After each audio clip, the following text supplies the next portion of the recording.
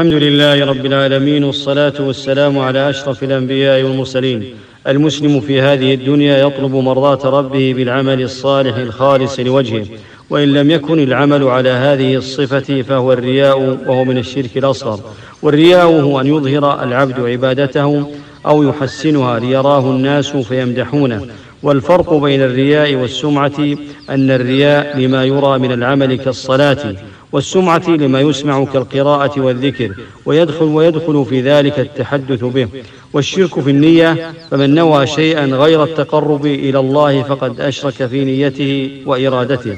قال الله تعالى: ولا يشرك بعبادة ربه أحدا، أي لا يرائي بعمله، بل لا بد أن يريد به وجه الله وحده. وهذان ركنا العمل المتقبل: أن يكون خالصا لله، وأن يكون صوابا على شريعة رسوله صلى الله عليه وسلم.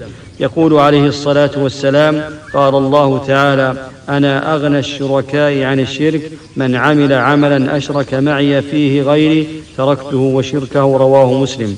أي من قصد بعمله غيري من المخلوقين تركته وشركه.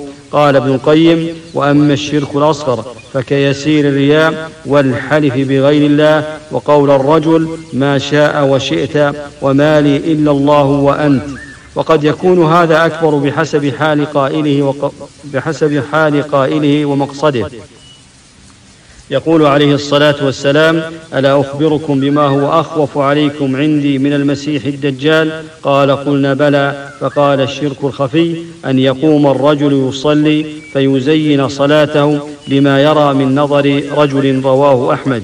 يزين صلاته، يحسنها ويطيلها ونحو ذلك بقصد ثناء الناس ومدحهم.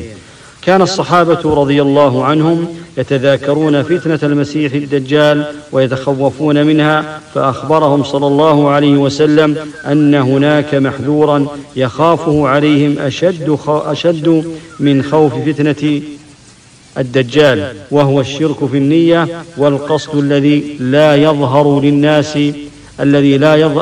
يظهر للناس. ثم فسره بتحسين العمل الذي يبتغى به وجه الله من أجل رؤية الناس. والمسيح صاحب الفتنة العظمى، وهو رجل كذاب كافر يدعي الربوبية. والشرك الخفي سماه خفيا لأن صاحبه يظهر أن عمله لله، وهو في الباطن قد قصد به غيره.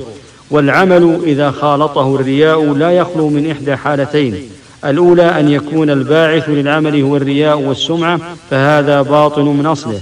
الثانية أن يكون العمل لله ثم يطرأ عليه الرياء، فإن دافعه فهذا لا يكون مرائيا، وإن استرسل فيه فهذا يحبط ما قارنه من العمل.